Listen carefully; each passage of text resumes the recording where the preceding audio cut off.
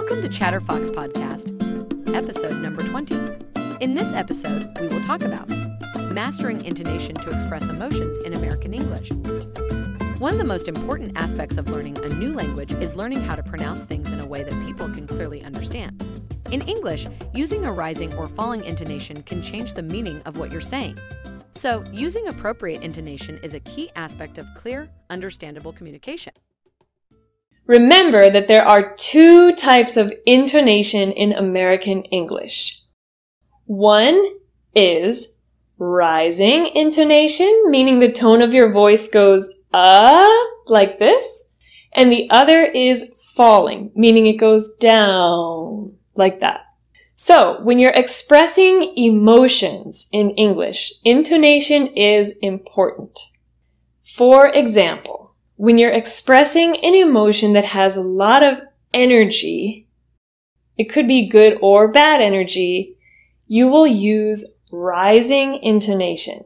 But when you're expressing an emotion that has low energy, like boredom or not wanting to do something, your intonation will be falling. So let's look at an example of that and see if you can hear the difference. First sentence. I can't wait to go to the beach this summer.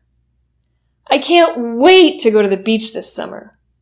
In contrast, I really don't want to go to this business trip tomorrow. I really don't want to go on this business trip tomorrow. Can you hear the difference? When I'm excited, my intonation goes up. And when I'm not that excited or not feeling that much energy about something, my intonation goes down. So let's try another example. And this one I want you to say with me to practice using rising versus falling intonation. Let's express our opinion about the food at a certain restaurant. If we like it, we can say, "The food here is amazing." The food here is amazing. The food here is amazing. Or, the food here is alright. The food here is alright. Meaning, the food here is just okay. It's not really that great. The food here is alright. The food here is alright. Great. Now, another example. When someone invites you to do something that you're really excited to do, you can say, "Thanks, I'd love to." Thanks, I'd love to. Rising intonation. Thanks, I'd love to.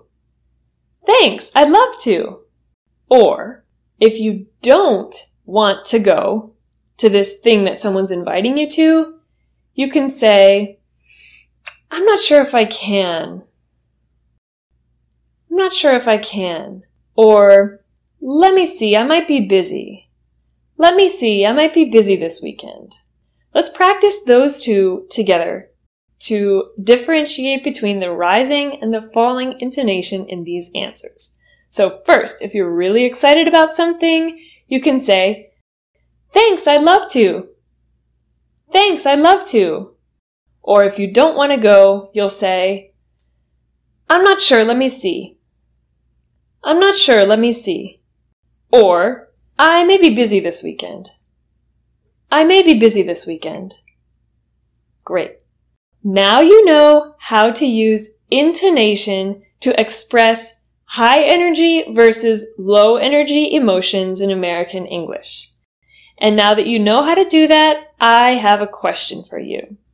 Some people think that when someone invites them to do something, that it's better to say something like, "I'm not sure I can make it," or "I may be busy this weekend." Other people think it's better if you don't want to go to just say, "No, I can't make it," so that the person knows exactly what to plan for. And I want to know what you think. What is your opinion about answering an invitation? Is it better to say maybe, or is it better to just say no? Tell me your opinion in the comments section below. Can't wait to hear from you!